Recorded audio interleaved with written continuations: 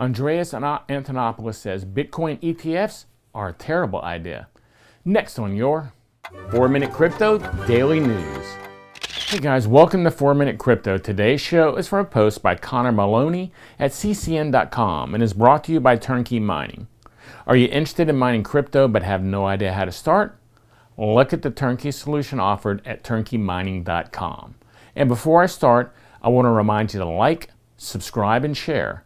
All those really do help the show.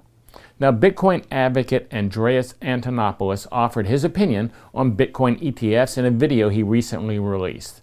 He explained the concept of a Bitcoin ETF as a fund that holds Bitcoin and sells shares in a Bitcoin reserve that represents the price of Bitcoin as a stock, and it can be traded through regular brokerage accounts on the stock market.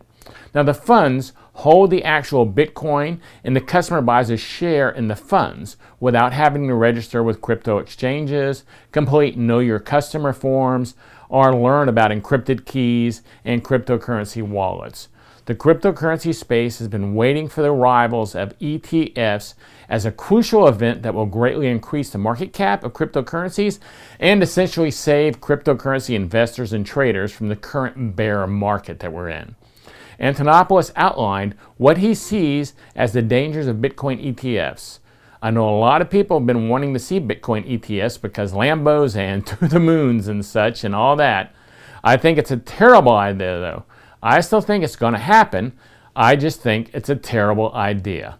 I'm actually against Bitcoin ETFs apart from the potential of increased market manipulation as seen in the commodities markets.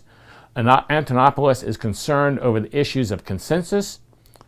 Bitcoin holders essentially have the right to vote on certain issues based on which exchanges they choose to trust with their coins, which forks they support, etc. Now, if there's ever a fork debate, which is likely to happen again, the fund that controls that Bitcoin will have a very large voice, and their shareholders don't. They don't get to choose which fork the fund is going to follow. We already saw that happen at level of influence during the August 1st fork. Large custodial exchanges had a very strong voice in the ecosystem. They were able to decide if they were going to support or if they were not going to support on behalf of 10 million customers.